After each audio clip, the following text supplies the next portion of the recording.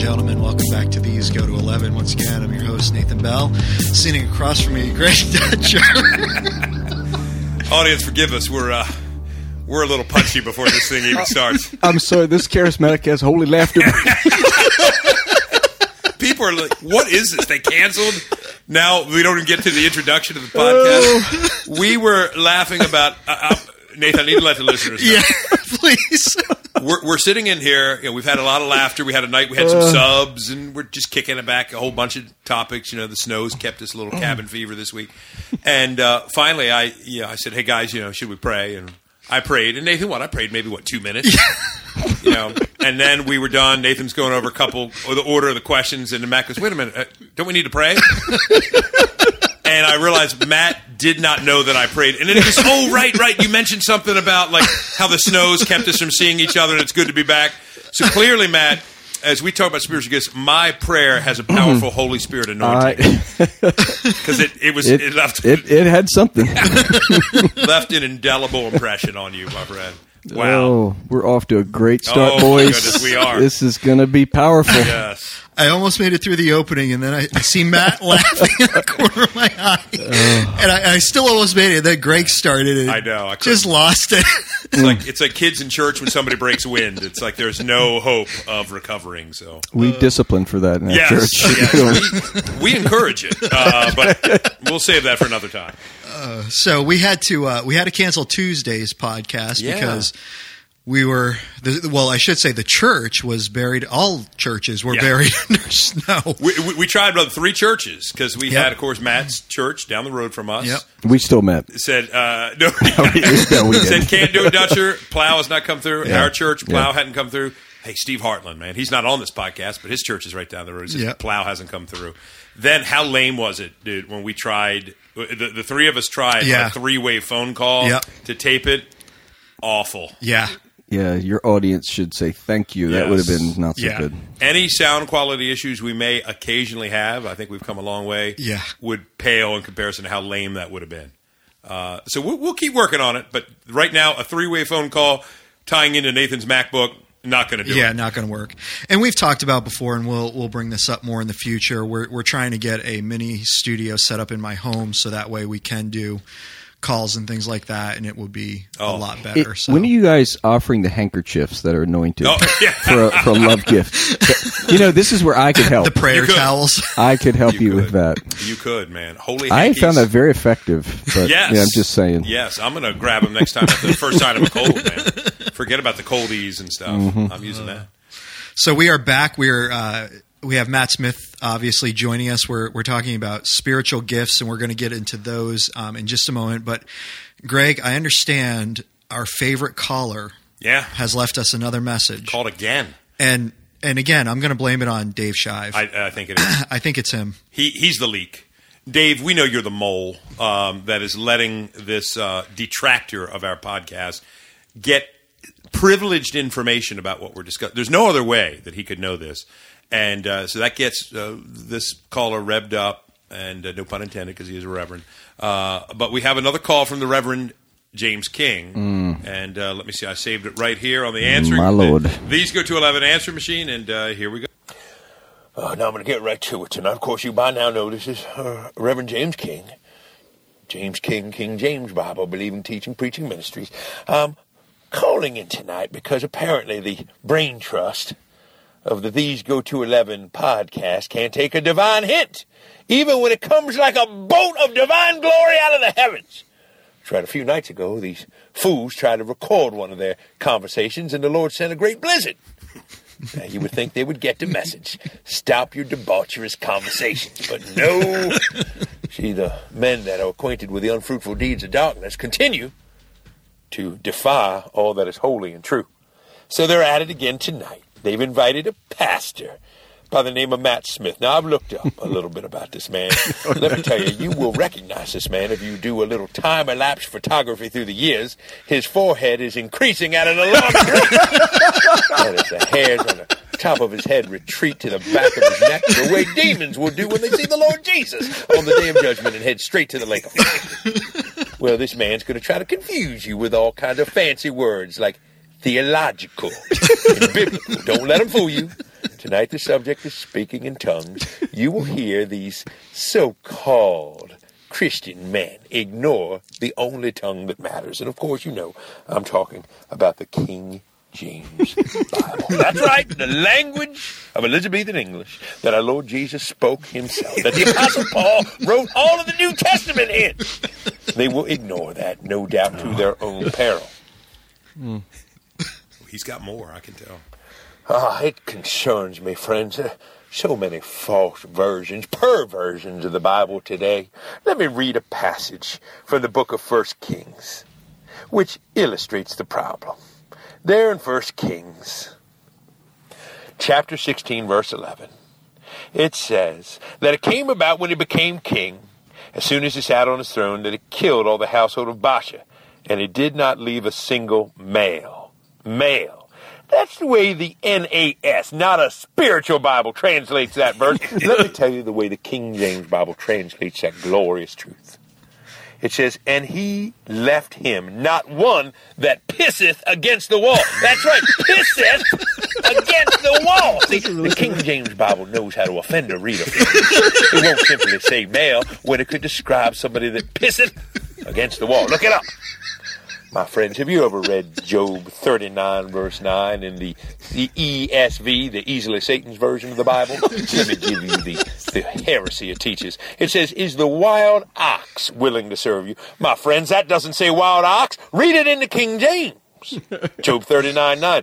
Will the unicorn be willing to serve thee or abide by thy crib? You say, oh, come on, Reverend James King, you can't believe in unicorns. I sure do believe in unicorns, and we need Bible-believing Christians to stand up and defy the so-called logic of scientists that say they don't exist.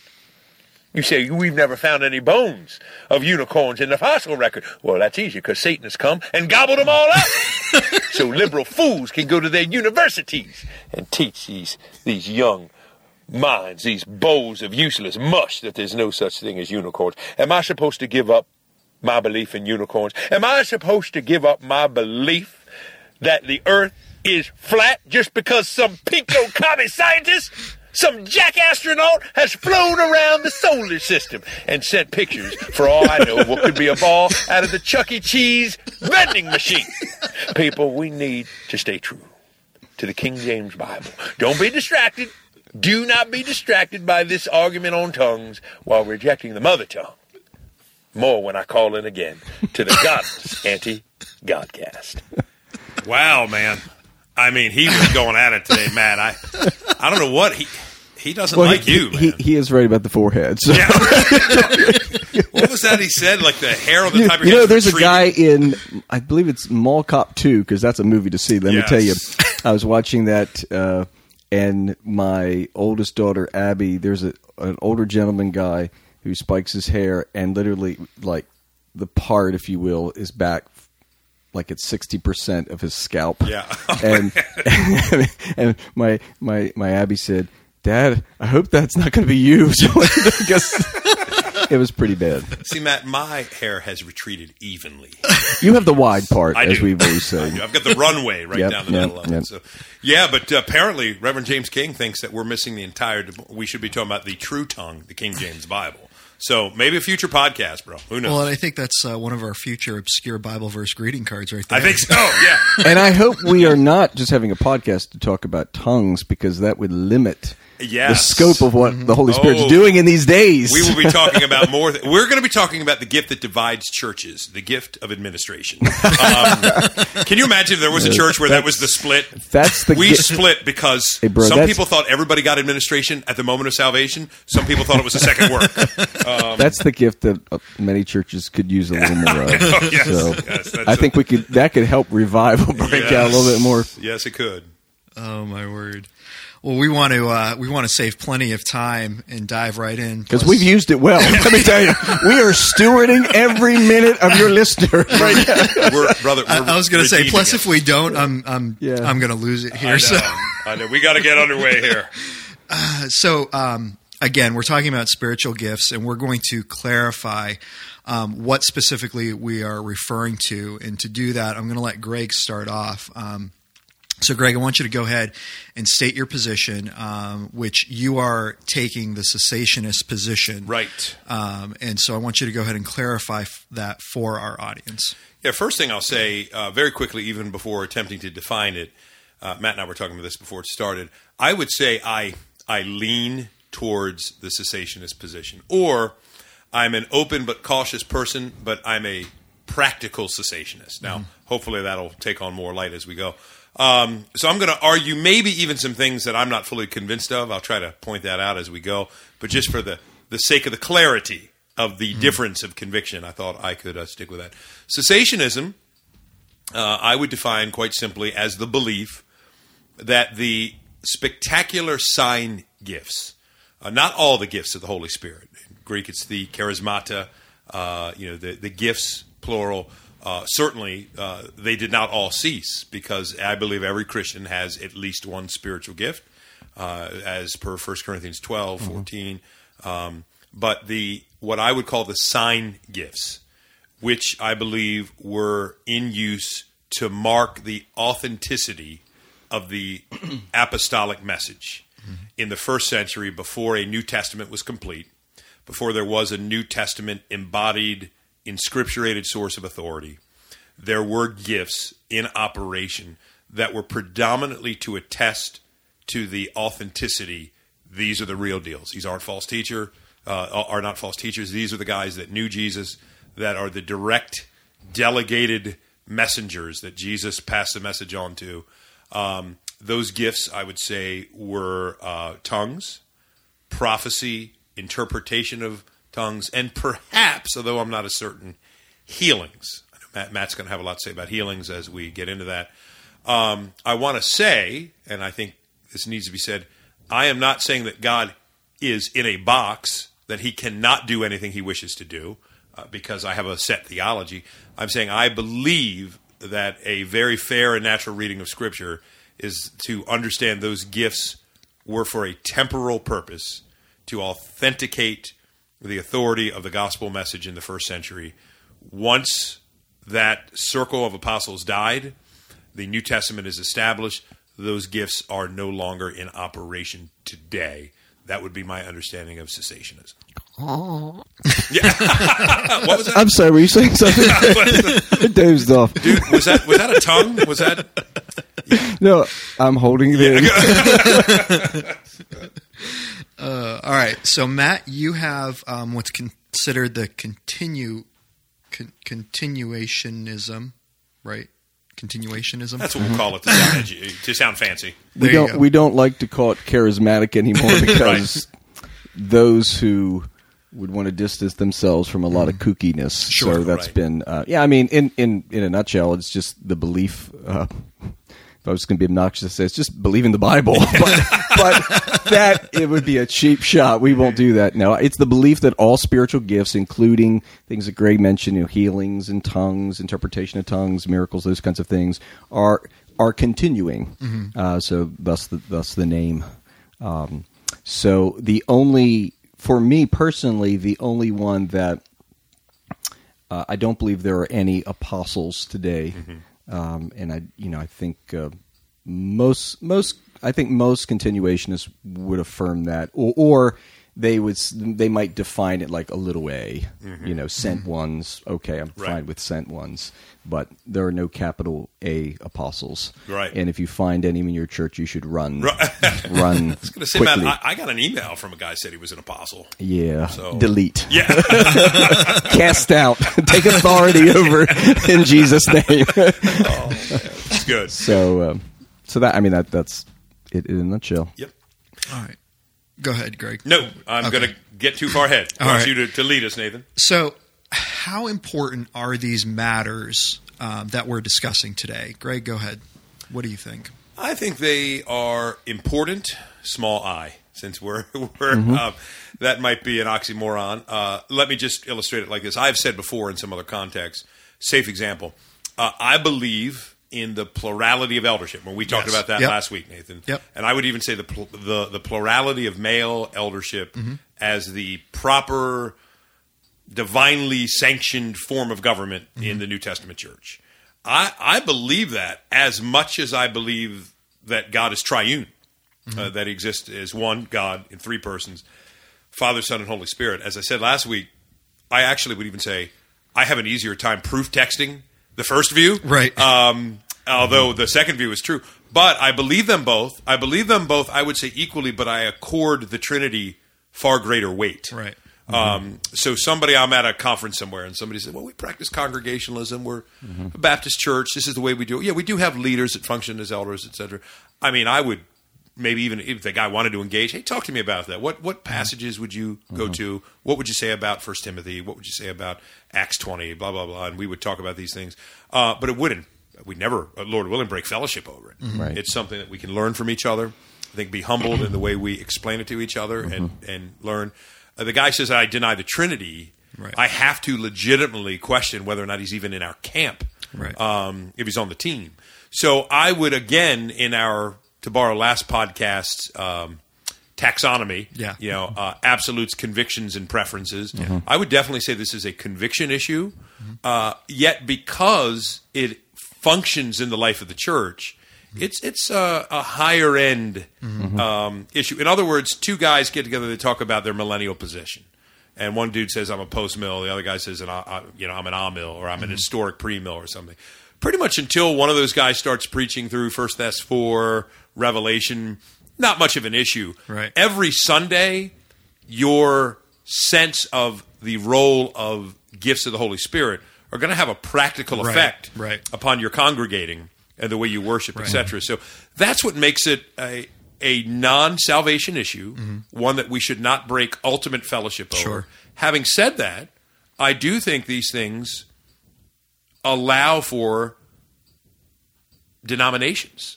And I know denominations can be bad, and why is the church so divided, etc. I think if the church did a better job at expressing what we're united in, we partnered together on more projects, evangelistic outreaches, etc. We could also say, hey, internally we have some intramural debate on best way to worship, best way to approach God. So I think if I was a dyed-in-the-wool continuationist, I would probably have a difficult time worshiping in John MacArthur's church, where I would say in his case it's almost a signature distinction of, hey, there's no openness to that here. Sure. Strange fire, charismatic chaos, all that kind of stuff. Right. So my take is it's important. We should discuss it.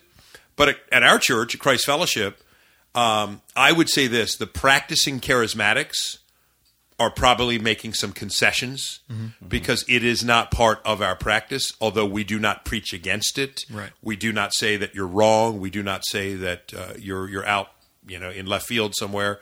But I really respect the continuationists in our church that say, hey, I might prefer a little more of this, but I'm here because of the gospel, the centrality of it, and I can live with that. Right. So that's I've talked too much. So Matt, you correct everything I said. No, I agree with everything. I think 1 Corinthians 15:3 for Paul says, "For I delivered to you as of first importance what I received, that Christ died for our sins in accordance with the Scriptures, that He was buried, that He was raised on the third day in accordance with the Scriptures." That's the gospel.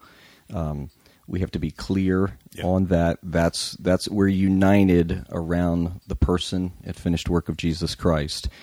And because we are, then I think I go to texts like John 17, where in that high priestly prayer Jesus prays, that we would be one, so that the world might know that He was sent, and that we might have love, even as He's been loved. And so, to me, as we have this conversation, I want a listening world to not say, "See, they can't even agree on their message." No, we know what our message is. Absolutely. Jesus is our message, and we are united around that. And what we have in common is what joins us together. But it doesn't mean, as you said, and I think you said it well, Greg, that it doesn't mean that secondary things that are not the issue of first importance are not unimportant. Right. They are important, and we do need to discuss them. But I think we need to do it humbly. Right. And maybe I would just say sometimes I feel, and some of it I just think as we get passionate about things, the the stereotypes, the caricatures that we give on both sides of the equation, I think sometimes can be unhelpful in having good conversation around the Scriptures. Agreed. Because we don't fully represent the other person's view well. Agreed. Or we find the most extreme case Sure. that even that person would say, yeah, they're kooky. Yeah. So I think if we can do that and have, I think in being humble, we can laugh and give some room and give some space to breathe a little bit in the discussion. I agree. I'm glad you said that, Matt. We seem to reference John MacArthur here a lot, and all my caveats out there have benefited tremendously Love John from MacArthur. his teaching. Love ministry. Johnny Mac. Johnny Mac. Johnny MacArthur. The expositor extraordinaire. Absolutely. Who really lit a fire in me, and I think you too, Matt, as younger men, when we thought, wow, people that actually preach the Bible, sentence by sentence, line by line. And, I have every one of his commentaries. Yeah, I appreciate it. Really, really great stuff. My critique of his critique, and it's not unique to me. Many people have pointed out his two. Well, he's written three now because you've got the Strange Fire material, which I've not read. I think came out of a conference. But in '77, he wrote a book called The Charismatics. Yes. I want to say like in '89 or '90, he wrote Charismatic Chaos. Right. And then Strange Fire has been the most recent sort of attempt to address this issue. I read the first two books. I listened to the talks. Okay.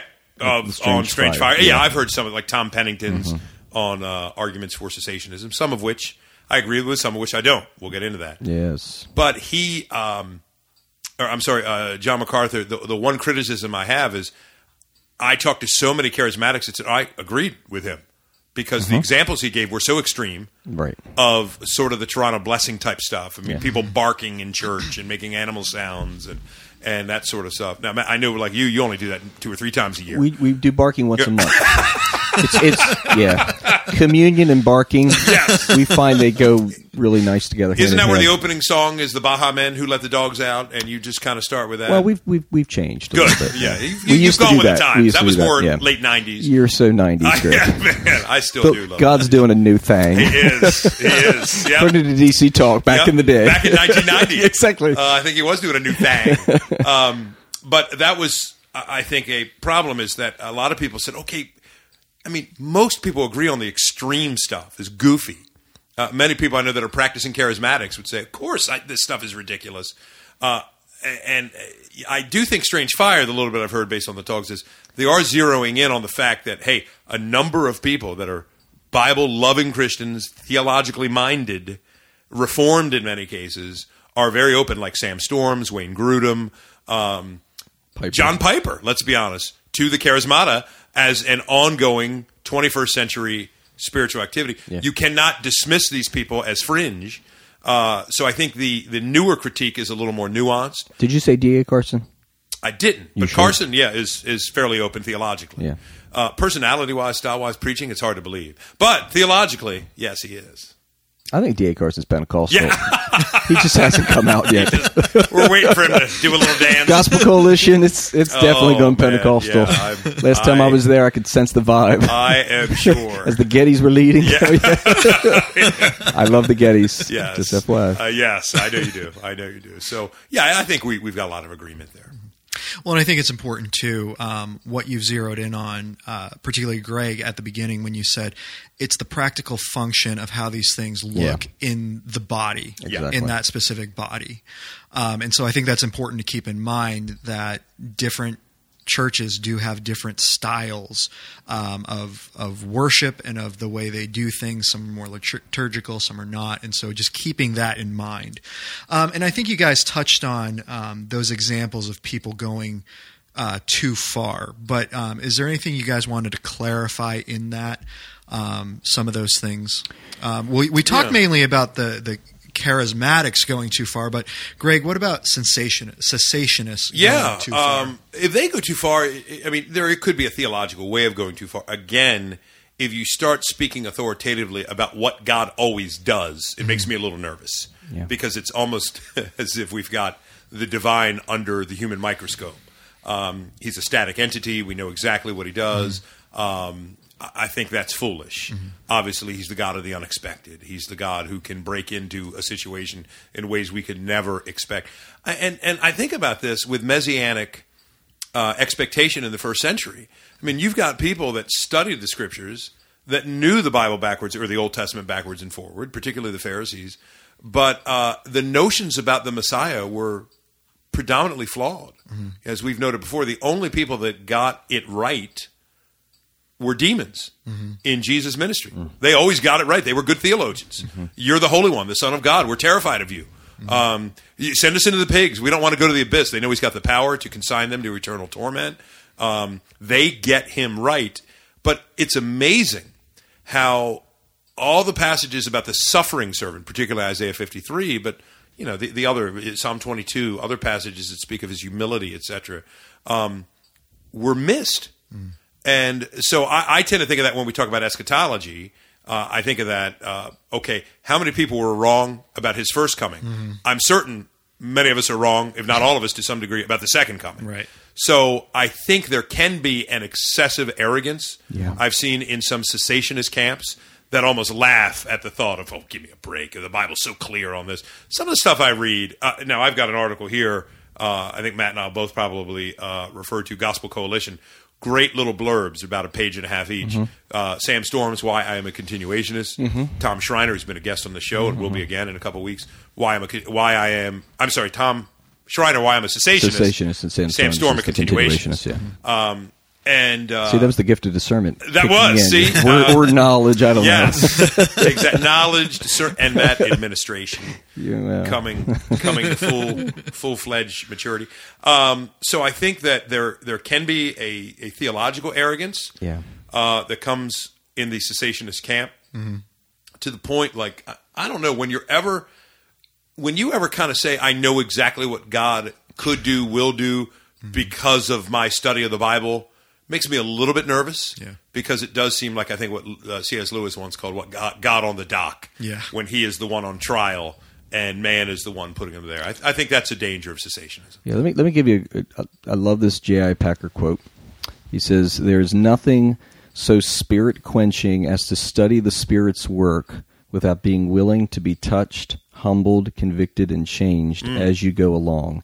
And to me, if there's a danger, I mean, there's many dangers, but a significant one that comes to my mind is, regardless of whether you were on the continuationist side or the cessationist side, for us to treat the third person in the Godhead as a doctrine. Right. Like or to refer to him as it. Well, especially with Star Wars, may the Force be with you. Yeah, exactly.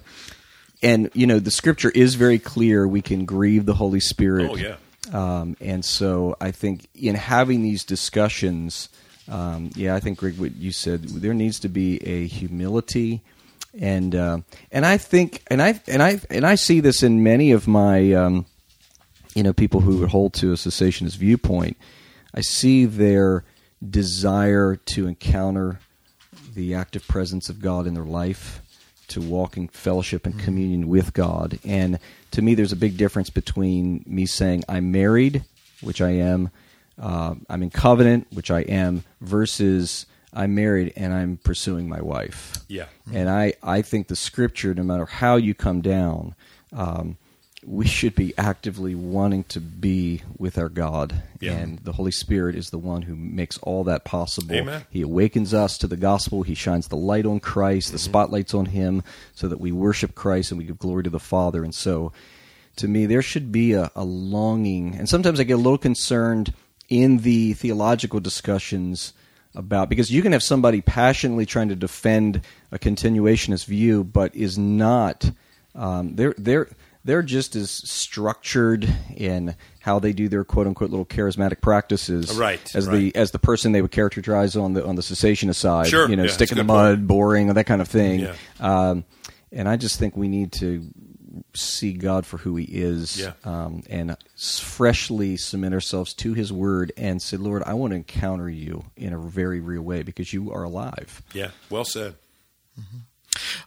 So as we've done in our previous Fireside Hot Topic discussions this month, we've established the commonality, and it's very important to do that because I think once you establish commonality, you begin to notice that the differences they're major and they're there, but there is a lot of common ground, and that's where you build on, is the common ground. Like we did last week, Greg, we started by discussing where we agree men and women are equal. Yep. And then moved from there into where we think they're different. Yeah. Now we want to move into the differences. Yeah. So, Greg, I would like you to give your two strongest arguments or views against continuationism. Number one is I don't believe in it. So I think I would say that convinces most people when they hear that. Number two, I've never experienced. How about I just make it all about me? Matt and just my concedes on that point. Yeah. I think it's a prophetic word. Yes. But I'm testing it. Yes. I think I will say one of the strongest arguments for the conviction that the spectacular sign gifts are not active today comes from a passage I won't just consign it here, but 2 Corinthians 12:12. The signs of a true apostle were performed among you with utmost patience, with signs and wonders and mighty works. So you notice the signs, wonders, mighty works. I do not believe that description includes things like helps, administration, teaching.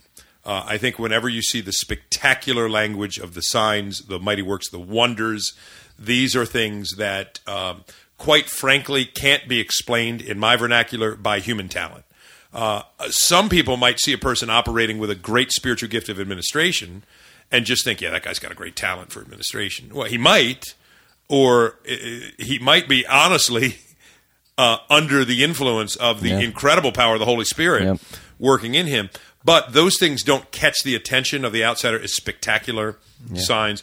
So I tend to think when the language is that confined, we have this idea of things that are to mark or signify a true apostle. Now, I'm going to steal, I think, one of Matt's objections ahead of time. Yeah, probably cheating a little bit. On. But I'll say it quickly.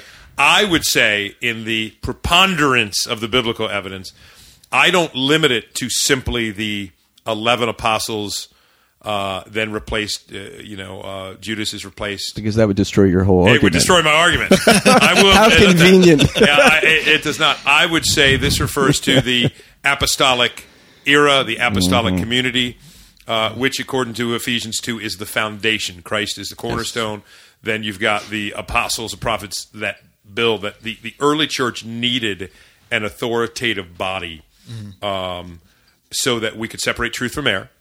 So that when Paul is saying the signs that mark an apostle were done among you, these are not just amply practiced. In one of the places in Acts, is it Eutychus is the dude, one of my favorite passages, who falls out the window dead. Oh, I love that story. Isn't that incredible? Because Paul's preaching so long. Yep. He's going on till midnight, and the guy falls out the window and dies. I really take a lot of encouragement from that person. I do too, brother. I do too. And I want the church to be encouraged. I've only kept in here an hour longer, just waiting if we were in Acts. So there he dies, and Paul is the one who raises him from the dead.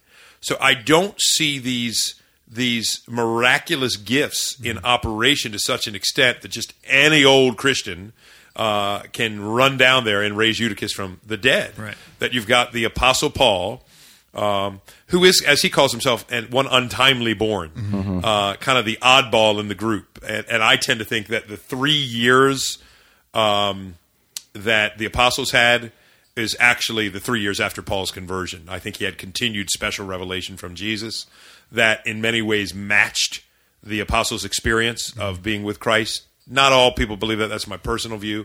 So I would just say Paul is in that apostolic circle. Stephen, while not an apostle, as Matt said earlier, come on, Greg, the dude's a waiter. I think he's more than a waiter. I think he becomes the prototype of the office of deacons in the church. They only chose 7. There's no evidence that 7 was ever repeated again. Hey, we need another 7, another 7. I think we have prototypical But not an offices. apostle. No, he was not an apostle. Okay. I agree. Okay. But I think he was in the apostolic circle, if that makes sense. I follow your argument. Doesn't make sense. That's debatable. But anyway. So we're going to give you a chance for rebuttal now. yes. See, he's getting that rebuttal right now. That's right. So I think that is what is happening there. I also say, now I'll admit, this is an argument from silence, which they say in debate classes you're not supposed to use. I just don't see it. Even in the early New Testament, as the New Testament develops, I do not see the writers, other that we've got what? It's easy. Spiritual gifts are easy. 2 12s and 2 4s. Yeah. You got Romans 12, 1 Corinthians 12, 1 Corinthians 14. and you got 14 as well. But sort of the list of gifts. Ephesians 4, 1 Peter 4. 1 Peter 4. Yeah, that's what I said. 2 12s, 2 4s, right. where the gifts are listed. Mm-hmm. So we have these things listed. Corinthians, I think, is a unique section. I'm sure we're going to get to that. Yes, we will. I think there were abuses taking place in the Corinthian church. But I do not see in the general preponderance of the New Testament books an exhortation to experience these spectacular sign gifts. I see the argument from 1 Corinthians. Again, I think that was limited to a particular historical situation that I don't see repeated in the other New Testament books. So I think that is because their purpose had been well served. That as the New Testament is coming to a close, we have the authoritative apostles' doctrine established. Keep in mind, too, what's the first thing said in Acts 2? Is it 2:42? They devoted themselves. Yeah. Of course, we got the four Right. things. Yep. First is to the apostles' doctrine, the apostles' teaching. And I know, Matt, you're in agreement with that. That's Amen. the foundation. Yep. Have to get the apostles' doctrine because that's the direct teaching from Jesus himself. Yes. So when I find passages like 2 Corinthians 12 that refer to these spectacular sign gifts that authenticate the apostles' position and the teaching that they represented, I don't see those gifts as necessary today.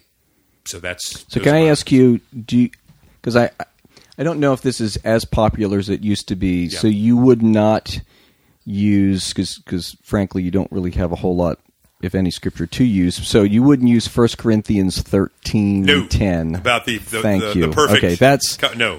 The verse, but when the perfect comes, the partial will come to an Explain end. that a little bit for the audience. There was an older view that viewed when the perfect comes Yes. to fruition. Okay. That's which seems so.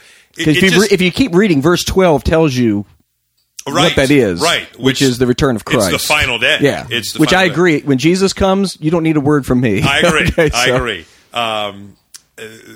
There was an older view to your question, Nathan, that suggested, the perfect coming is the completion of the New Testament canon. Yeah. I don't think the Bible ever Right. predicts Okay. its own completion. I don't think you can find any evidence. Do you of that. hear that used anymore Not in much. the okay? I don't even hear it used by the Strange Fire guys too much. Yeah, okay. Because because it's ridiculous. It's exegetically Yeah. pretty ridiculous. Yeah, okay. To assume all of a sudden Paul's got this sense, I know that the New Testament canon is coming to a completion. And I do. I agree with you. I think in the context, it's clearly the return of Christ. Which, again, you could say, and probably will, Matt, so aren't these gifts going to continue until the return of Christ, including tongues, prophecy, etc.? Yeah, to me that verse, I would say yes. That's, And I would agree. I would say that is a harder verse for me to grapple with than for you to grapple with. Yeah, I would agree. I don't grapple with it at all. I just believe it. I believe it. Matt goes, I claim it and God, receive it. Was it God said it? That settles it. I believe it. That's right. Anyway, yeah. Good question. So, Matt, we're going to give you time to tear down what Greg just said. Tear down. No, we build up. Yes. Build each other up. I mean, I don't know. When I look at the 2 Corinthians 12:12, which says the signs of a true apostle, so the language is very clear, true apostle, Yep. were performed among you with utmost patience, with signs and wonders and mighty works. I hear your perspective. I'm just not sure. For me, it's hard for me to use that. I would use that verse to argue, obviously, to believe in the ongoing work of the Spirit through spiritual gifts, because you have non-apostles in the early church performing such signs. So I know you referenced Stephen in Acts 6:8, full of grace and power, was doing great and mighty signs among the people. Philip, I don't think Philip was an apostle. Acts 8.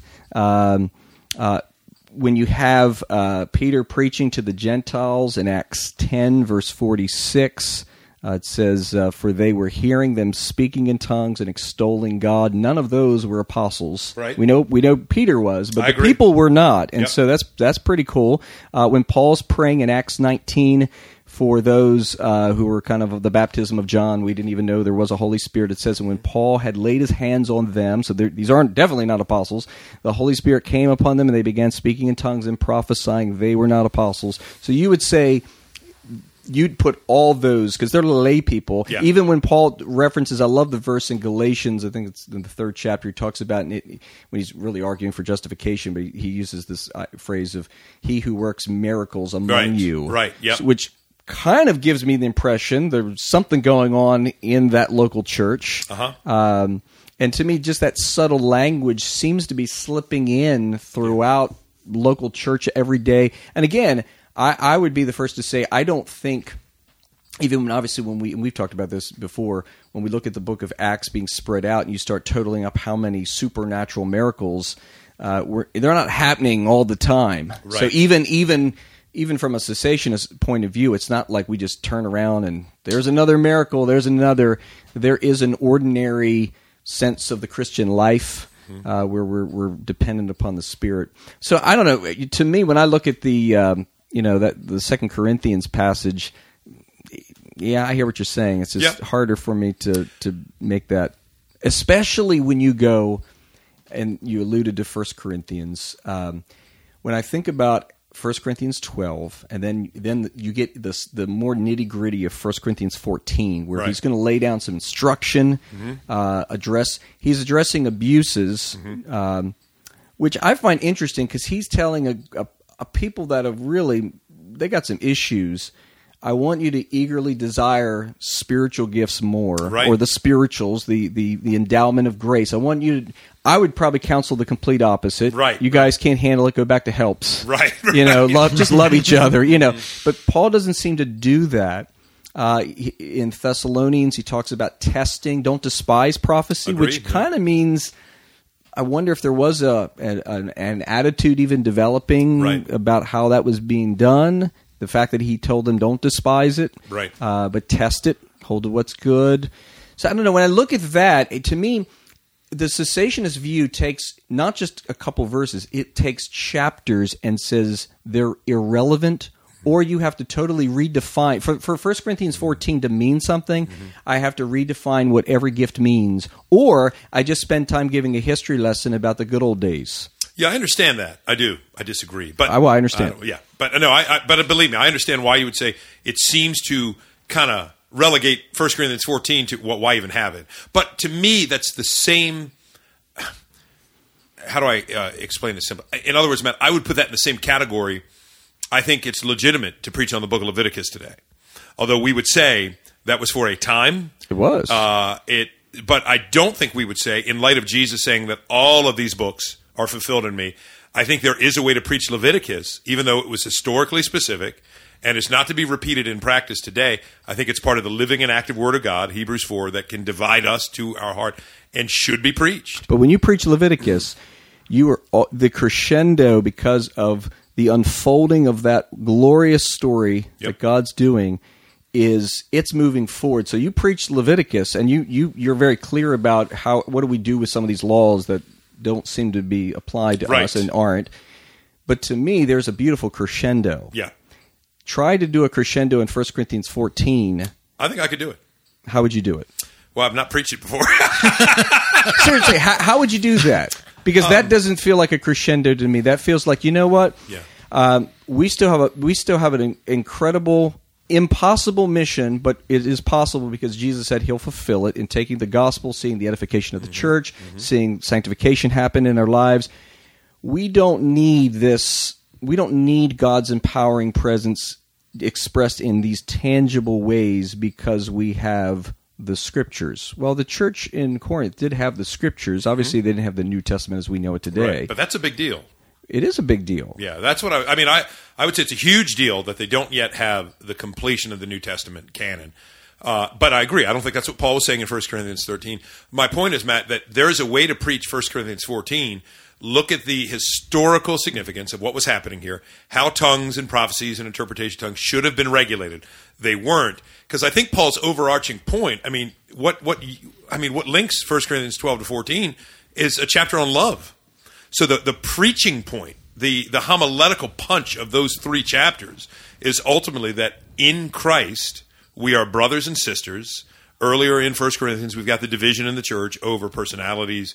I'm of Apollos. I'm of Paul. Some say I'm of Christ, which I think are the spiritual elitists.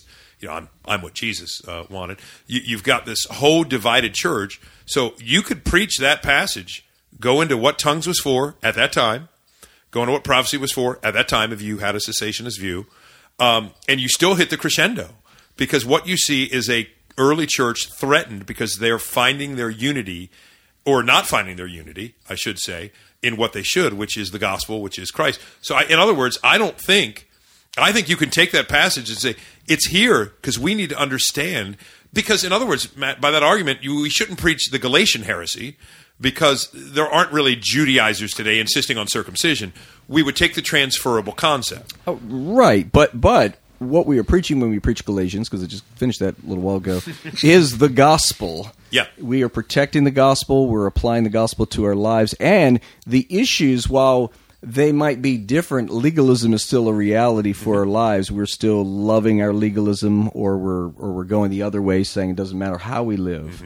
How do you do the imperatives in 1 Corinthians 14? Eagerly desire, pursue, even more prophesy, to me, so that so the church would be built up. So you preach a Leviticus, you're dealing with a different covenant that it has a crescendo that's going to climax in this new covenant that we go, whew, that was amazing. And actually we see things in light of the new covenant in the old that we didn't see before, because that's the way it works. That mystery is coming alive to us. But to me, the whole point of what Paul's arguing and what he's correcting in 1 Corinthians is, guys, this isn't building up the church when you come together. When you come together, there should be order. And so, the Holy Spirit's showing up, but you know what? We don't need to have everybody prophesying. Let's take a couple turns, and we don't need it to go on all day. Take 2 or 3 and close her down.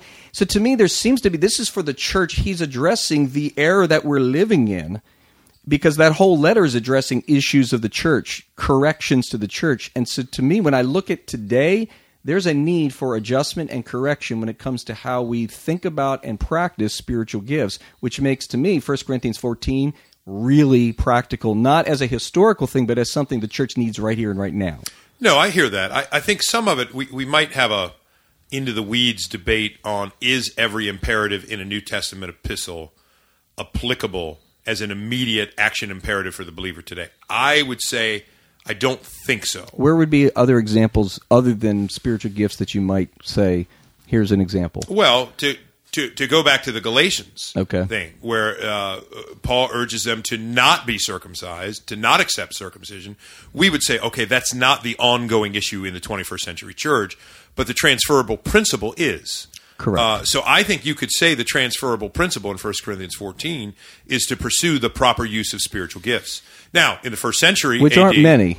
Right, but I would say in the first century AD, the spiritual gifts included a few more that were being radically abused. And I think the point of the spectacular sign gifts, they're the most easy to abuse, I think. Again, you don't see people dividing over the gift of administration and helps and these kind of things. I don't know, have you ever been in churches where they have all those committees? Yeah, well, that's they're not getting it my way, my structure. You didn't use my model. Yes. If Moses were committed, the Israelites would still be in Egypt. That's right. So I would say, no, I hear you. I think, but I think it's fine to, in other words, if you are persuaded on scriptural grounds that what Paul is describing in 1 Corinthians 14 was historically specific to that church at that time for their particular needs, I'm saying I think you can get there on legitimate biblical grounds. Obviously, this podcast illustrates we might differ on how to get there. Yeah. But I'm saying the principle is you could get it, much like the way people deal with the head coverings passages elsewhere in 1 Corinthians. Most interpreters say yeah, that there's something culturally specific Hey, going Grace on. Community, we are rocking the Brother, you need to cover that head. I was going to say, That forehead is starting to show more and more. So I'm just saying, I understand your point. I'm just not so certain that you have to say, because it's an imperative in 1 Corinthians 14 to pursue this, that means for all time and all ways to, that. but you don't just have it in 1 Corinthians. You have it in 1 Thessalonians. And so, in what sense? I'm trying to think. Let's be specific. What is it? Chapter. Hold the phone here. Don't want to misquote the chapter and verse here. See, Nathan, this is where we pause it. So right. It looks like we have quick scriptural recall. That's right. I don't have. My recall is gone. I never really had recall. What is it? 1 Thessalonians. I feel like it's like 5, but I don't know. I don't have my Bible here. Do not despise prophecy. Right. Hold fast. So we have a testing taking place. To me, okay, that's another place that in a book that if I was preaching through, I don't do that. I mean, most of that is, so I don't know, the examples you're giving, like circumcision, yeah, there's obviously when you preach a passage, there's always what does this mean to the original hearers so that you set the context before you move out to application. But to me, there's a meat and potatoes of either the central message is finding its ultimate fulfillment in the person and work of Christ. So there's the crescendo, and he's going to return one day. That's going to be incredible. So I'm never left with, well, that seems like a waste of space or a waste of a sermon. Yeah. Maybe it wasn't as inspiring as others, but to me, if it's preached right through the lens of Christ, it's glory. Where to me, you can't do that as well. Okay. And I think it's a fair point. I'm going to dwell on that. Please do. Related, Matthew, to this question. Yes. 1 Corinthians is an interesting book for several reasons. When Paul says in the beginning of 1 Corinthians, that section I've always found the most almost oddly weird, baffling detail where he says he's remembering who he baptized, in 1 Corinthians 1. Yep. And he's thinking out loud. Yes. There are sections that I find difficult to preach because Paul says, and beyond that, I can't remember if I baptized anyone. But see, I love those sections. I do too, because I think what they show is the human dynamic. But I'm saying it's historically specific in one sense. All you can say in terms of the original meaning is here, Paul can't quite remember who he baptized. And what you would do as a preacher is you would go theologize that a little bit, and I think rightly so, and say, hey, we get a wonderful view here, by the way, into the nature of Scripture, that it's 100% written by man, 100% written by the Holy Spirit. Or Peter's saying, Paul's letters are hard to understand. Right. I love that. That's great. I would just say, I just don't think we're, that gets us into a lot of things. I mean, you can get into how many Old Testament imperatives are still binding, which gets us into a whole subject of the law. Sure. But I would just say, my main point is, I think a cessationist can preach 1 Corinthians 14 from a standpoint that this is what they were commanded. The spiritual principle still applies to us in this way. That's why I use the Galatians argument. Yeah, circumcision is not going to be our present tense threat. Other forms of legalism are. And it's the preacher's obligation, as John Stott said, to bridge the two worlds. Oh, yep. So I think there's a way to bridge for a cessationist. I'm just saying 1 Corinthians 14 into the modern world of the church. I understand what you're saying. You're saying some of the punch is lost because you think the commands are right there for us to take right here, right now. It's like having a giant balloon and you just popped it and you go, but look, this is what you have. We should still pursue the more excellent ways. And Jesus is who we're focusing on. It doesn't. In the Old Testament, it doesn't. To me, it doesn't feel that way because to me, it starts. I go back through the Old Testament scriptures, whether it's the Passover, whatever, and you start saying, "Oh my goodness, what God was doing! This is incredible!" Right. I mean, he's giving such visual illustrations through these people that are going to just point to what he's going to do. Right. Where that seems to be not quite, and I don't know. I don't see the New Testament functioning quite like that. To me, that's especially passages that are dealing with the edification of the church. Right. I hear that. I think that's fair. So, Matt, I think you hit this as you kind of went into your rebuttal against Greg. Are there any more central arguments that you would like to put out to maybe defend your position more? Or do you think you covered them adequately? I mean, to me, the broadest, I think this would be just more of a summary, I think, is if you gave me a Bible and you gave me just some basic hermeneutical principles so I don't go crazy with it, left me alone, I don't think I could come to a cessationist viewpoint. Throwing it down! I don't think I could. Would you? I think I'd have to,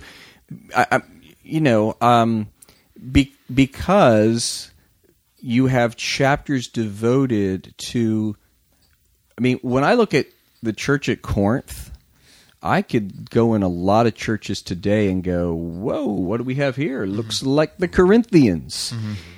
Well, to me, I don't have to say, well, what do we do about that? I go, we're going to preach through 1 Corinthians chapter 12, 13, and 14. That's what we're going to do about it. And yeah, we're going to contextualize, but boy, the Word of God is going to come to bear, and it's going to have a transforming effect, because I'm going to say we're going to keep pursuing the Spirit, but we're going to pursue it in a way that honors the Holy Spirit, because we're not. This is chaos. Right.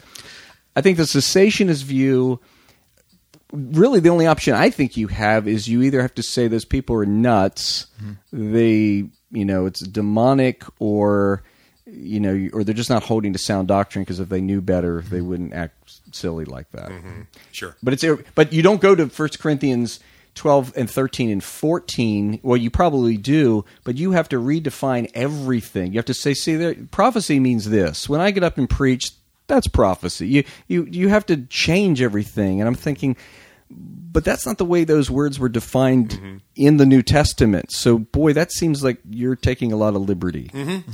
So I don't, if I could just jump in there, I would say, Matt, if you had a Bible, a few basic hermeneutical principles, would you come up with the Trinity? Because it took the church 300 years to get that. I would, Greg. Yeah. Because I'm charismatic. The Lord would have given me a word. No. I am saying that let's. It's a hard one. I don't know that I would be able to articulate the Trinity, and I think the fact that it took 300 years, but not a single confessing evangelical is going to deny the Trinity. My thing is, by the grace of God, the church got it right under the guidance of the Spirit. The truth was there all along. They didn't discover additional truth. Under the guidance of what? Who? Under the guidance of the active Holy Spirit. Amen to that, brother. We're in agreement on that. There you go. The Holy Spirit was moving. He was illuminating. Yes. He was pointing them to Scripture. I think through a lot of battles, through Arianism, Apollinarianism. There were so many heresies, Nestorianism, that they were just bombarded with for centuries, with very capable, quote-unquote, Bible teachers that were arguing their position, the whole subordinationist view.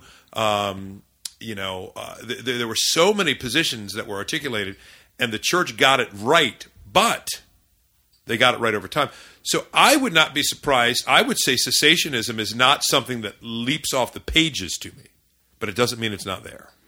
So I would say that I think it is there, or a good argument that it's there, but it requires some study. It requires except one thing, and other than your 2 Corinthians 12 text, Yeah. which is debatable, but it's sure. It's a sound argument. Sure. What other text do you have that would actually teach that? I understand silence. I understand biblical logic. But in terms of passages, because I would say the cessationist viewpoint has not just text. We got chapters, baby. Right. I would agree. Detailed chapters, I might add. Yeah. That even actually get into methodology, not just. Yeah. So what do you got to work with other than that? You're playing the that's card. what. So I would agree with your comment about the Trinity. I'm sure I wouldn't come up with that, and I'm sure wouldn't be able to articulate things very sound. But I'm not sure I could craft the arguments both logically from silence. I think I might be confused about how I define those things, but I'd be able to talk about, did you know when you pursue the Holy Spirit, not everybody's going to prophesy, but did you know that some might? Yeah. But, Matt, is it a fair observation to go bird's eye view and say, and this is a common cessationist position, and I meant to mention this earlier, Nathan, so I'm glad this came up. I tend to think that there were, over the thousands of years of biblical history, very limited bands, very limited periods where the spectacular, miraculous was happening. That's what I tend to think. I think, for instance, the first time you really see it is in the book of Exodus. I'm not saying somebody could find the occasional miracle in this section or that section. I mean the concentrated bands of miracles. Sure. The miracles that attended them, the 12 plagues, or the 10 plagues on Egypt, of course. The miracles of their wilderness wandering, the manna, the water from the rock, etc. These spectacular gifts seem to be tied to significant moments of transition. And I think that's a fair observation. The other time you see them happening is under the ministry of the prophets, particularly the earlier prophets like Elijah and Elisha, where you've got this concentrated section of miraculous activity, the oil that continues, the axe head that floats, these things that accompany them. What's happening there? The establishment of Israel's monarchy is a significant historical development in the history of redemption. I don't think you see them again, in my opinion, until what I would call the Jesus early church narrative. Zuzu Street. Well, yeah. And that's number 5, brother. I could resist. I see those miraculous concentrated bands happening again in the Gospels and Acts. I think of Luke, as a 2-volume writer of early Christian origins, life of Jesus, early life of the church. Concentrated band of activity.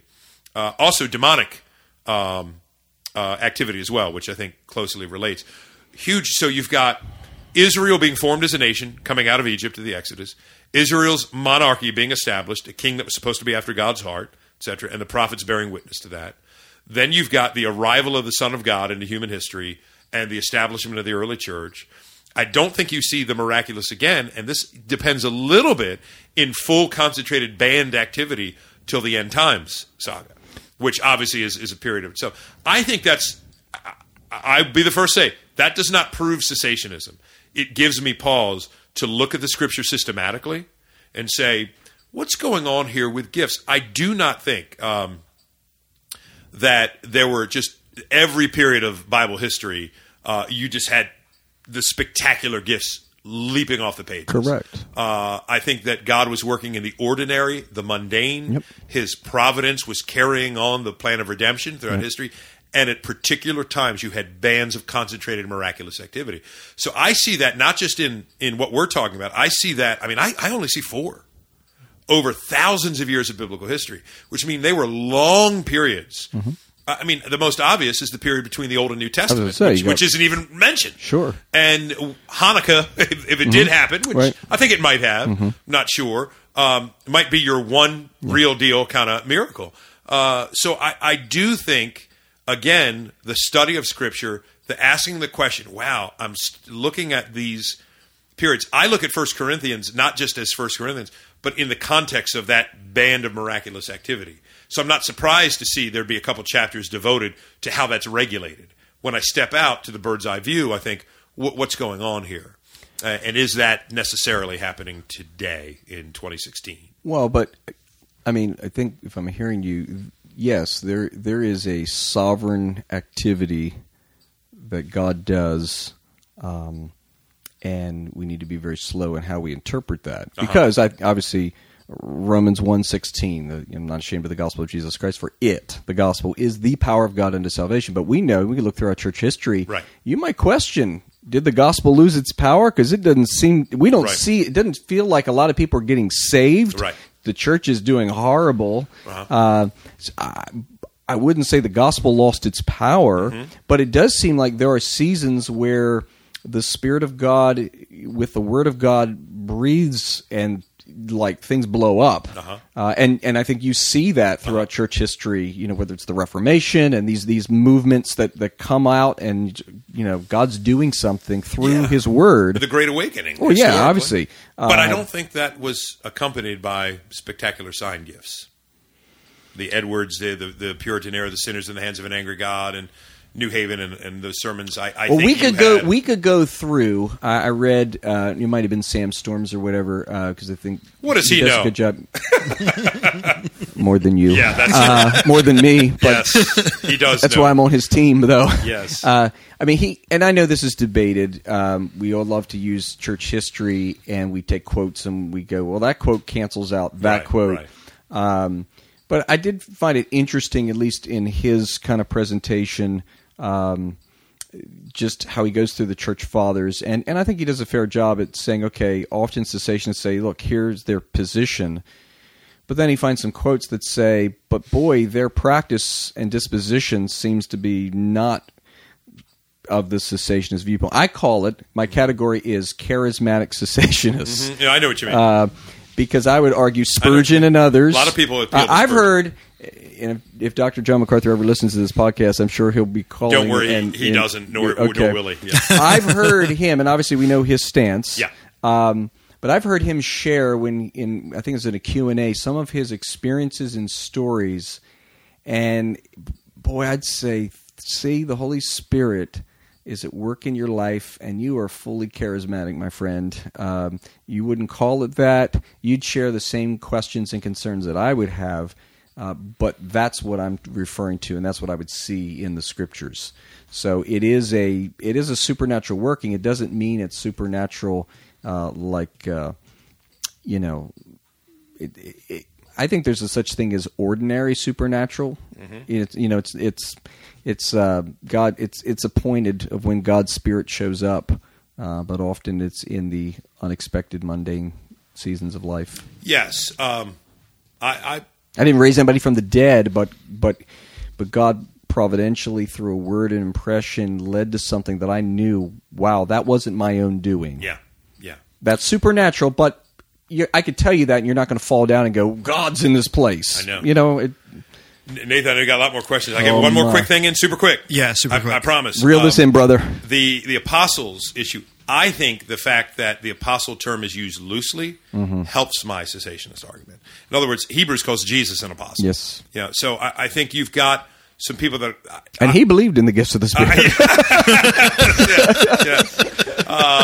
That would be an interesting topic. Did Jesus speak in tongues? I've actually had I read an article about that. Long conversation with somebody about that.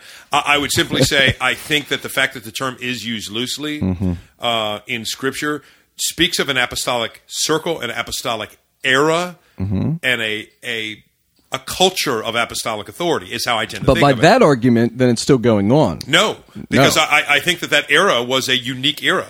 Okay. Ephesians 2, built upon the foundation of the apostles. So you have little a, but the little a gets so tiny it just fizzles out. Is that right? I think it's a community centered in the office of the apostles. All right. You know what I mean? So there's a big A at the center, and that is Peter, Paul, Matthew.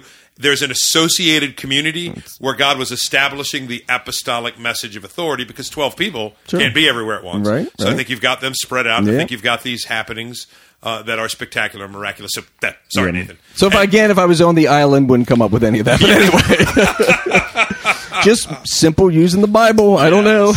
We often get our big A's and little A's confused on this It's true. It's true. That's still scary. do. Scary where we could go with that. How we doing on time, Nathan? Yeah, so we're over an hour, but I don't want to cut us off right now because I think there are some things that we're missing. We haven't even talked tongues yet. No, we haven't. We haven't talked tongues. We haven't talked healing.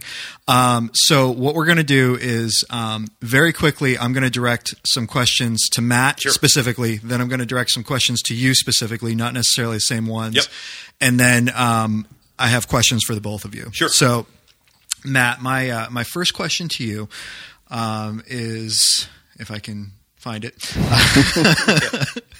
Is there a difference between tongues of Acts 2 and those of 1 Corinthians 12 through 14? If so, what? So could you clarify that for us? Come on now. My short answer is I think there are. I think there is a difference. I think clearly Acts 2 are languages because it says they heard the praises of God in their own tongue, in their own language. So I think to make that anything less than that is just crazy. When I go to 1 Corinthians 14, obviously I would argue that it doesn't seem to be that case.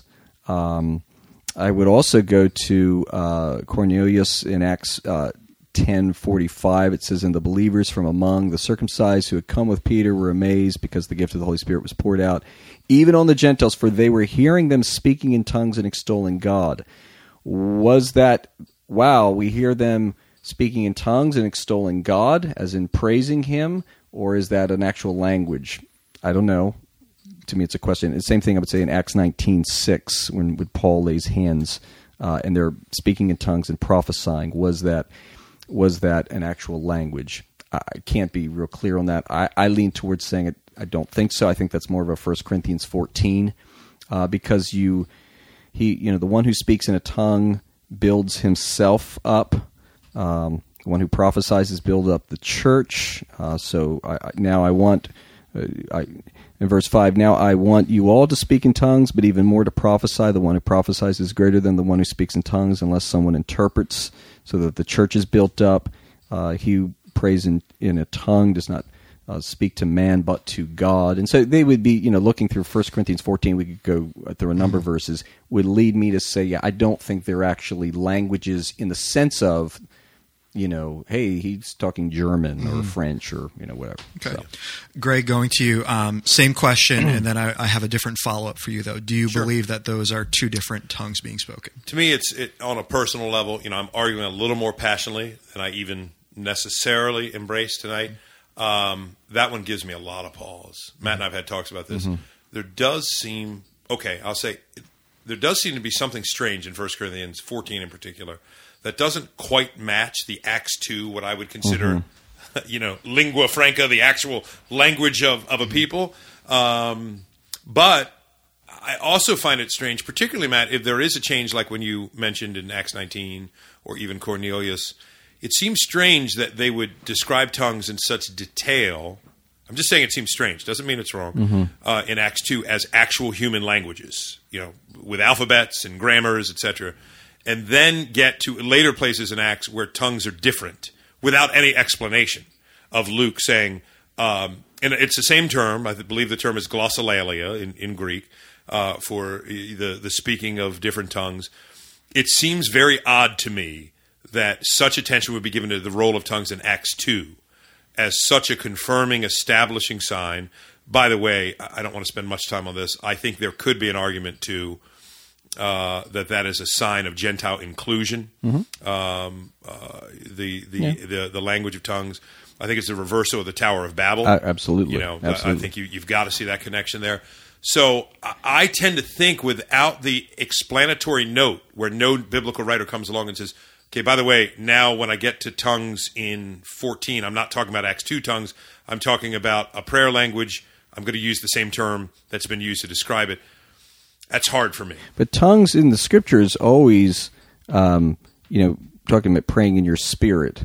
So you have that. But in Acts 2, obviously there's something that needs to go public there.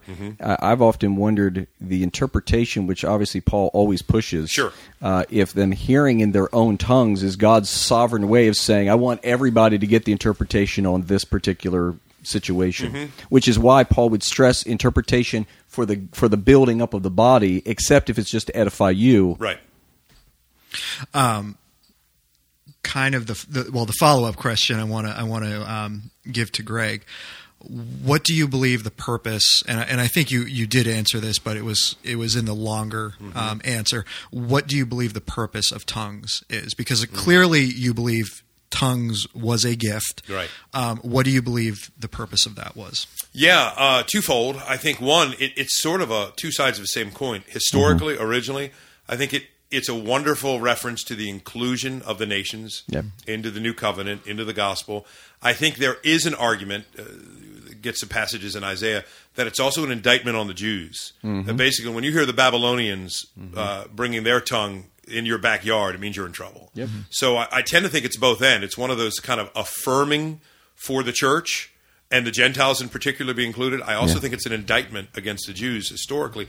I think that experience of that in 1 Corinthians 14 can still be true, and it builds up the church because it speaks of the glorious inclusion. Keep in mind, at Corinth, you've got a Jewish element there. You've got a synagogue in Corinth that Paul preached in Acts. You've got Gentiles there. So the speaking of tongues in that sense is a wonderful, affirming truth to let the Gentile Christians and the Jewish Christians know God is doing a new thing, and we've got His church building. So I think I don't necessarily pit the edification of the church and the historical significance of Gentile inclusion in the covenant against each other. I don't either. Okay, yeah. I don't either. We'd be in agreement there. Yeah, okay.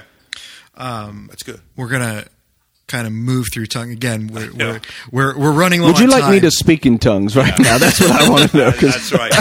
Now, Nathan, I know we're going longer. Yeah. But the one thing that I don't want to let go, and it's not even, I think, in our assigned questions. Yeah. I will say this, Matt, because we were talking about one of the things that cessationists, dodge, which I don't like. Mm-hmm. What about my brother, who I've seen praying in tongues? I'm going to get to that in just a second. Right. Yes, that is on my checklist to get to. So real quick, first, we're going to hit like the big three of the spectacular gifts. So tongues, prophecy. Matt, how would you define prophecy at that time that it was going on, and even today? How would you distinguish that between? I'm assuming what Greg would say today, or the cessationists would say today, just the regular preaching of God's word. How would you? My understanding is in the New Testament times that the Greek word for prophet had a broad range of meanings. Mm-hmm. It literally could mean one who speaks on the basis of some external influence, which is pretty broad. Mm-hmm. And so, to me, when I look at the scriptures, I see the issue of prophecy being for the mutual edification of the church. It is not. It is submitted to. Somebody's on my phone. Sorry about that. Oh my! I don't know who that was. I would Holy say Spirit. The definition I give is prophecy is kind of the human report of a revelation. Okay. I think Wayne Grudem says prophecy is telling something that God has spontaneously brought to mind. So it is not, and I would say this is the way prophecy functions in the New Testament during the apostolic time period. All of a sudden, that's important. Well, No, I'm just kidding. it's important so that you don't think we're redefining prophecy. No, I'm just saying we're just doing it the way the boys did it back then. I'm saying now you're bringing in the apostolic here. Well, I got you. Exactly. No. So that would be my definition Uh-huh. of how I would kind of see that gift. So clearly, it is. We're not stoning people over this. This is not Old Testament. So I do see the distinguish between, when Isaiah had a word. Mm-hmm. Yeah. Do you want Right. me to take the same Yeah. thing? I like what Matt said. I think Grudem is probably the most helpful continuationist writer. Even if you don't agree with his position, he's so clear in the way he articulates it, and it's very helpful. Grudem's systematic theology, and are the miraculous gifts for today. It's really good stuff there. By the way, he has Parkinson's, right, Matt? I just read. Yes, I did read about that. Anybody, Wayne Grudem, wonderful godly man to pray for. Prophecy, to me, this is actually an easier point for me to argue in my mind. Again, I don't see how prophecy would be distinct from Old Testament prophecy. Mm-hmm. So in Old Testament prophecy, I think the word is binding and authoritative for the people of God. Yep. So much so that if it's false, it's to be stoned and condemned. Yep. My struggle, Matt, in a continuationist view of prophecy today is it's a little different. Mm-hmm. And Grudem talks about fallible prophecy, which to me is the hardest thing for me to get past. Yeah. I don't quite get it. I mean, I understand that you almost need it to work because... So the whole Acts 21 thing. Yes. Agabus. Agabus is prophecy about right. Paul going to Jerusalem, Right. etc. I actually think you can argue that his prophecy wasn't wrong and that no flaws entered his prophecy, but that you get into... Wasn't it that some the real Romans, issues. not the Jews, bound Paul, so it wasn't quite... I'm going to have to go back and look at Me Acts too. 21, but I think, if my memory serves me right, there's a little bit of detail there that's not quite. And certainly, it's not like Paul receives that prophetic word and goes, well, in light of that, I better not go. He says, no, the Spirit's compelling me to go. Well, So because he says, I'm ready to die. Yeah. Now, I think it's possible that Agabus understands his human understanding adds to the prophecy. Mm-hmm. That you could naturally say, well, he's going to die when he gets taken there. If he gets bound, that means he's going to die. Mm-hmm. Well, he can get bound. I think does get bound and doesn't die because we know, of course, he's going to die in Rome, not Jerusalem. But I'm just saying, in a general sense, I don't know. I think you're straining it too much to say you can have fallible prophecy today. I tend to think the distinction between the false prophet and the true prophet was this guy's words are true without error. This guy's words are false without error. So true that they could almost be on par with Scripture. Now, I know, Matt, as a modern-day continuationist, you don't think a person with a prophetic word, those words should be written down and placed in the back of your Bible and treated as Scripture. Obviously, we've talked about that, I know. Absolutely not. So, but I think you have to come up with almost another theological framework to say it's special revelation from God that's not canonical and authoritative. John Piper says struggle with that. John Piper says it this way about the Acts 21 text. He says, prophecy is promoted and sustained by the Spirit and yet fallible and without absolute authority. The Spirit gave them a revelation of Paul's trouble in Jerusalem, and he stirred them up to deliver the message. But their perception and reflection and delivery have some of their own feelings and finite judgments in them, and the message does not accord perfectly with the revelation. Paul will have trouble in Jerusalem, but he is still supposed to go. That's kind of how he... I see that, but in Grudem's systematic theology, he seems to say that even the content, if I remember reading it properly, can be flawed in areas. Not the application, because I think we would agree. I think you could be an Old Testament Jew and misapply a prophetic word from Isaiah. Well, remember, if you go back to my definition, prophecy is the human report of revelation. The revelation is right. It's the human reporting of it that is not always, or I get an impression and I assume, oh my gosh, it must mean this. And what I'm doing is I'm interpreting it, and I may not be interpreting it correctly. I see that, but I don't think the Old Testament writers use prophecy in that same term. Prophecy is treated as authoritative communication. Oh, yeah. What Isaiah speaks is what God speaks. What I'm saying is I don't know too many charismatics, continuationists today, and I agree with them that want to say that about a guy that says, hey, I've been moved, I've been praying about this, and I feel like I've got this word to share. And I think for that matter, it might be semantical, because I believe that does happen. I do believe the Lord impresses things on people's minds, and they are supposed to share them. Sure. I just wouldn't call it prophecy. Prophecy, right. Yeah. So... but then again, you got these, Romans 12, we didn't really go much there. Having the gifts that differ according to the grace given to us, let us use them, if prophecy, in proportion to our faith. Right. And so there you have another group of people exhorting, encouraging the prophetic gift to me, it's the local level. So you don't see prophecy in the New Testament as synonymous to preaching? I pray that I would preach prophetically, and I would use Spurgeon, who I know theologically would have been a cessationist. Sure. I've read certainly enough of Spurgeon to know that. But when I read his own stories that he's telling about some of the stuff he's doing, it's incredible. While he's preaching, singling people out. Yeah. Now, I don't know what you call that. I know what I call it. I know he wouldn't call it, but to me, that would be that prophetic edge in preaching. So it's the Word of God that is making things happen. But as that preacher is submitted and yielded to the Holy Spirit, I think that gift can come out in the preaching of God's Word. Yeah. Greg, I want to give you a couple minutes, and then we're going to move on. So go ahead. No, I think, again, this one, it's hard to tell if it's semantical or not. It's funny, Matt. I want to preach prophetically. Most people tell me I preach pathetically. You stole my joke. Do they mean something different, Nathan? I'm not sure. When I'm told I'm a pathetic preacher, I'm not sure that's what they mean. I tend to think there may have been in the early first century church, if prophecy is not synonymous with preaching, which I'm an agnostic on. I've read arguments on both sides. If it's not synonymous with preaching, then I think it is the same as what Isaiah, Ezekiel, Daniel, these guys experienced. And I think they were authoritatively binding messages on Israel and should function the same way. I could see that happening in the early church prior to the completion of a New Testament canon. I don't see room for what I would consider fallible prophecy. I just think that's a human category to deal with the difficulty that we recognize. So back to 1 Thessalonians 5. Why is he saying test it? And he's saying prophecy. Right. Don't despise it. So obviously there's those that would do that. Yeah. He says, but I don't want you to be an idiot either. Well, no, because there's the same was said in the Old Testament to test the prophet. So I would just say it's one of two things. If it's preaching, preaching should be discerned the way the Bereans discerned it in Acts.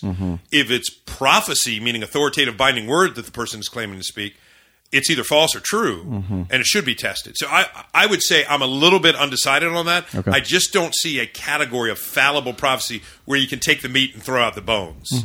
I understand it psychologically. I understand it pragmatically. I just don't. I'm not persuaded that it's something we're to see in Scripture. Okay. But I hear you. I think. I mean, I'd much rather. I'm comforted when a guy says that because I'm like, we might not agree, but I like that we agree that we've got to be careful to make sure Scripture. And this is what I love about the modern, I think, continuationist movement in most places has an extremely high view of Scripture. So you would believe, and I'm assuming you've probably had your own experiences, how the Lord subjectively has led, spoken to you, directed you, given you something that this God did this. This was God. You just wouldn't call that a spiritual gift. You would just call that a work of the Holy Spirit. Call it an ongoing work of the Holy Spirit's a continuating work of the Spirit. Man. Wow. Just not a spectacular sign gift, okay. which was to mark the apostolic authenticity of the message. Yes. Okay. All right. Last one, healing. Oh, my. I'm going to need some after this podcast. Nathan, in this one, Matt is besties with Benny Hinn. It's number one on the Me speed and dial. Benny. Real quick. Yeah. Have you guys seen the Benny Hinn YouTube? Let the bodies. preacher? No, let the bodies. Oh, Yeah. yeah. That's a great... Also, have you seen the one of? I think he's like a black preacher. I can't remember his name, but he's throwing the Holy Ghost. Yeah. Oh, the power of the Holy Ghost! And he's throwing the Holy Ghost in the balcony, and people are falling. That's an interesting one. Yeah. But yeah, that's the kind of stuff I would say. In all seriousness, when you read like MacArthur's 2 books on charisma, he starts with those stories. And I think, come on, I don't know most charismatics that would say that's legit. Right. They would say that's theater and just TV and sensational. So you want to see a more nuanced critique. Yeah. So you can have more real dialogue. But anyway. Yeah. So I want to start with you, Matt. Healing. Just throw your thoughts out there on, again, as we're categorizing this particular spectacular spiritual gift. Do you believe it still goes on today? Oh my. And just your thoughts on that. Well, I don't think I want to be real clear. I don't think there is the gift of healing, and I would say I don't think there ever has been the gift of healing. So my understanding of the language is gifts of healings. And so when I look at, in the Scriptures, or I look at Acts 19, we see God doing extraordinary miracles by the hands of Paul. So clearly that's pretty incredible what's happening there. But then we have Paul who has a friend whose father was sick with a fever in Acts 28, and doesn't seem to be healing him. 1 Timothy 5:23, he tells Timothy, I hear you got some stomach issues. Why don't you just drink a little wine? Matt, that's grape juice in the original. Grape juice. Oh, okay. 2 Timothy 4:20. Again, he has a situation where he leaves a person ill. And I'm thinking, Paul, you're Paul. If you have the gift and you're the apostle, then just heal the guy.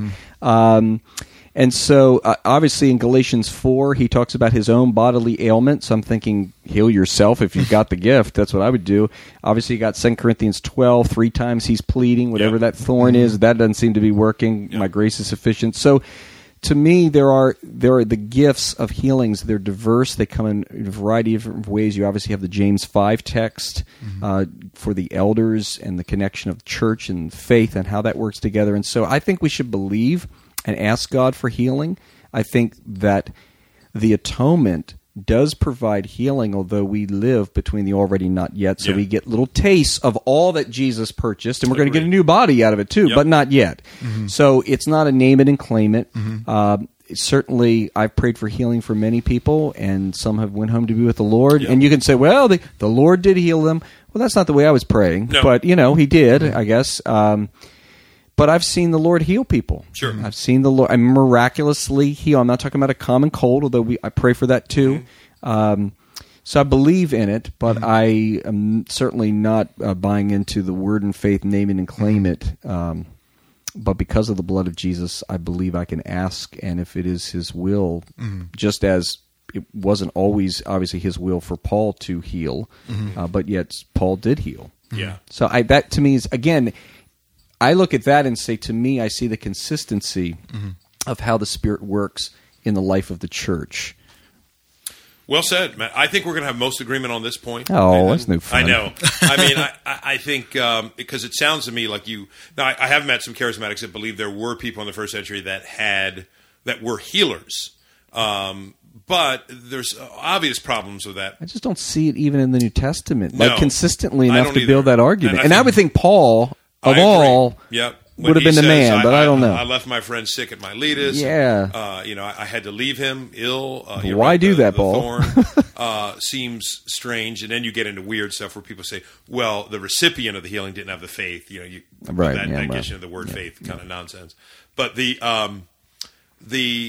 concept of healing, I would agree, Matt. I do think the James 5 passage, again, to link this to cessationism. Again, it's conjecture. I'm going to admit that. I would never build doctrine on it. It gives me pause. Mm-hmm.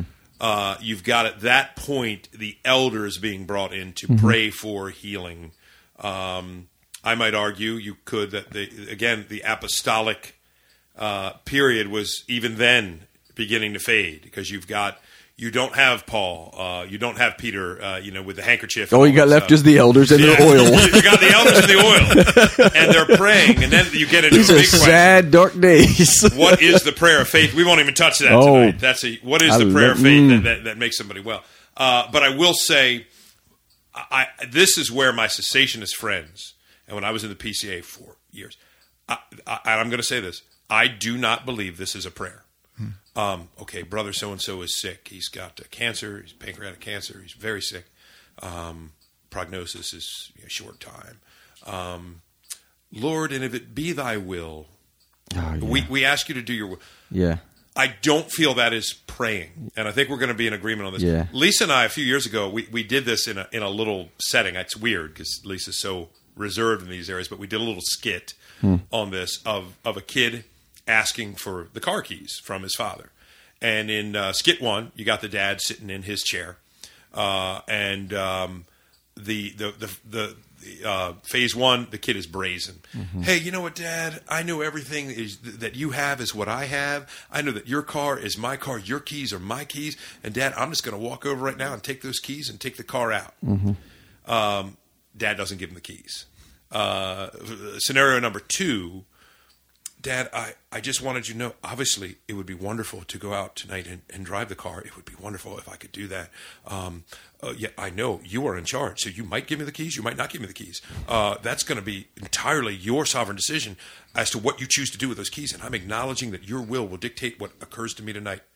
And he walks out and doesn't get the keys. And in each case, why didn't boy 1, boy 2 get the keys? Because neither of them asked. One guy claimed it, that they were his. The other guy acknowledged that God could give him the keys. But neither asked. And so the third scenario is the kid who comes in and says, Dad, I'm asking you if I can have those car keys. I really would love to use the car tonight. And I'm going to be honest with you.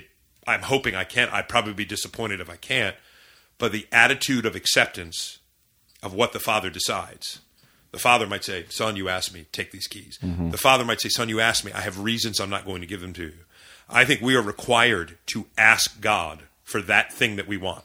I'm not embarrassed when my father-in-law was sick. And I had so many well-meaning people, good people, that seemed reluctant to pray for healing. And I got to the point where I said, I just want you to know, I am praying for physical healing of this man that I love. I'm begging God for it. He didn't choose to give it. And we accept that. That was his sovereign will. But I think God wanted us to ask. Yeah. And I get frustrated sometimes when there's this, we don't really pray. We just state theology to God. Yeah. God, you're a sovereign and you're in charge. That's not prayer. Yeah. Prayer is asking with an attitude of submission to his sovereignty. And I think we can come hoping, expecting, joyfully anticipate that he may actually do this miraculous thing. And I think we need to believe that God can do it. We need to not insist that God will do it. That's where we cross the line. And I think it's important that we don't let the error of the word and faith camp make us go the other way. Rob us I agree. Of what we see all throughout the Gospels. Jesus saying, I haven't seen faith like that. I agree. The Lord loves when we are so childlike and we ask. My kids have no problem asking me. Yeah, exactly. Because you're their father. Yeah, there's a comfort level. Yeah. They know I have the ability to obviously grant whatever they're asking. And sometimes you do. And many times I do, and sometimes I say, no, we're not going to do the candy right now. Right. and you're going to have to trust me. I'm not being mean. Well, maybe sometimes I am, but God's not mean. But yeah, we're not. I think a lot of times I don't know if it's just fear, lack of faith, or we're just. But yeah, it's kind of like, can we actually trust? Like, what exactly are we asking God and believing God for? Let's look at His Word. Yeah. Yes, we're going to put it under the banner, if it be Thy will. And in the end, it will be, and we're gonna give Him praise regardless, whether He gives or takes away. Blessed be His name. But we're not at that moment. I agree. And so this is a biblical thing that we can ask. We have Scripture that says, ask. You should ask. We're going in this season until the Lord speaks otherwise and says, you know what, we're changing the prayer request. Or the person we're praying for says, you know what, I believe that I'm ready to go home to be with the Lord. I agree. And I'm asking you now to switch the prayer. Yep. Now, okay, then if we have faith for that, we're going that direction now. I'm and there's so a place glad you for said that. Matt. A woman 2 years ago, pancreatic cancer, stage 4.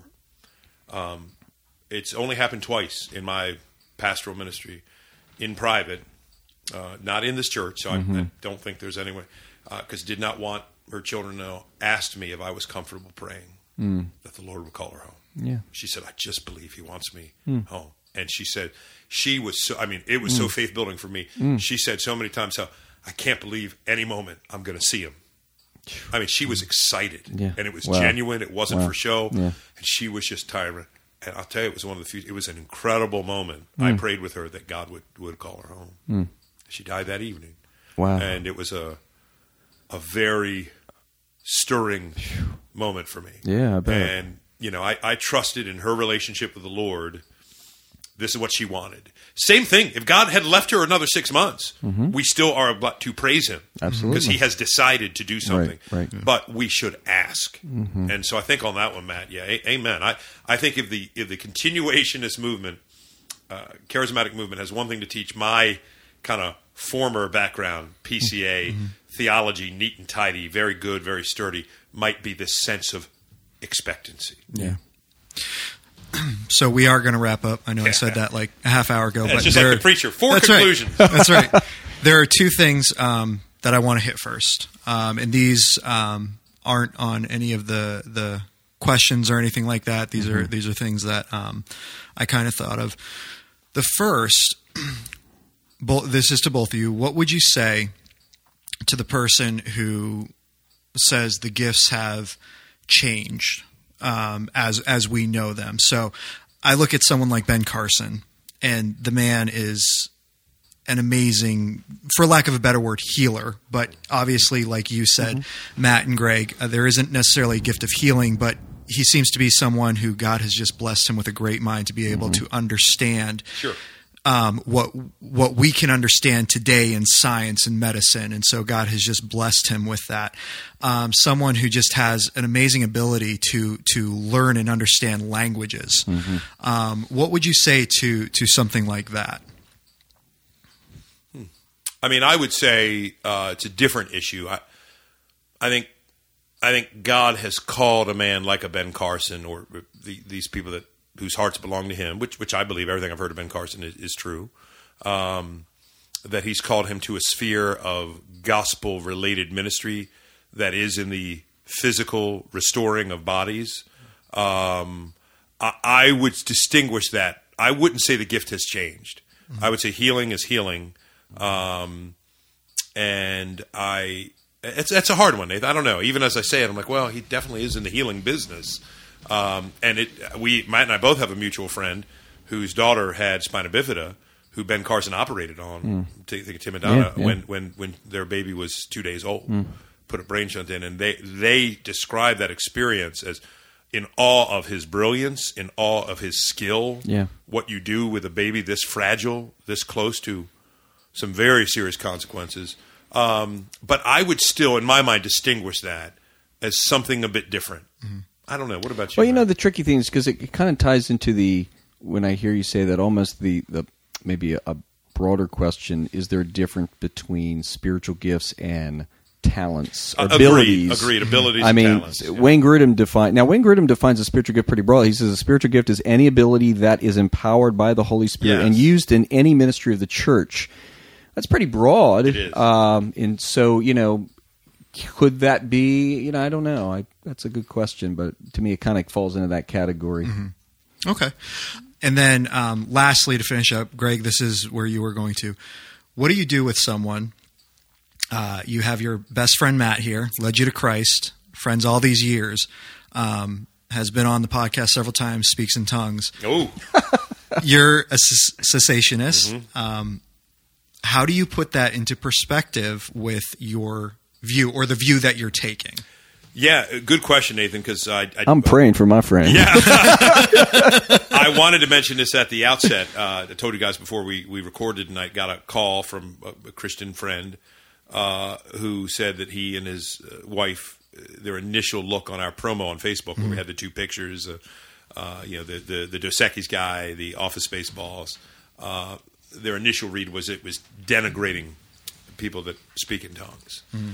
That bothered me because I could tell that was hurtful to them. That was not obviously our intention. Right. It was really just in a fun way to promote the debate, the discussion, and that I hope has been made clear tonight by our lengthy podcast. Our listeners have really hung in on. I hope it's a charismatic podcast. It is. It's a charismatic or African American church service. Yeah. We got a long thing going on here. Yeah, that's a good one, and I don't want to dodge it. I obviously don't want to judge. I don't think it's demonic. Really don't. I mean, obviously, in Matt's case, all jokes out, I've known he led me to Christ. I know his heart for God, his heart for his family is as genuine as they come. God's using him over at Grace to preach and teach and build up the church and advance the church for the gospel. So, no, my friend, I don't believe is experiencing something demonic. My best guess, since I can't be inside the heart and mind, I'm going to borrow Tom Schreiner, who's borrowing J.I. Packer, that calls it something like psychological relaxation. That's a guess. In other words, I need some of that too. If there is a sense that as they're praying, they are communicating with the Lord, communing with Him in a special way. Boy, this is a hard one to talk about. I'm glad you asked, Nathan, because I don't want to dodge it. That, Matt, I'll throw out, I've wondered, is it possible, in my mind, where I'm not going to be there theologically, that you've got your theological grid affecting you in a very intimate moment where there is some almost therapeutic vocalization, for lack of a better word, of your enjoyment of the Lord, your intimacy with the Lord, your presence, that maybe is learned over time, but is genuinely thought of as a divine experience. That's what I would guess. Feel weird saying it. And so, Matt, I'm going to yeah. throw... Matt would say, thank you, Greg. Thank you for diagnosing I'm feeling very relaxed.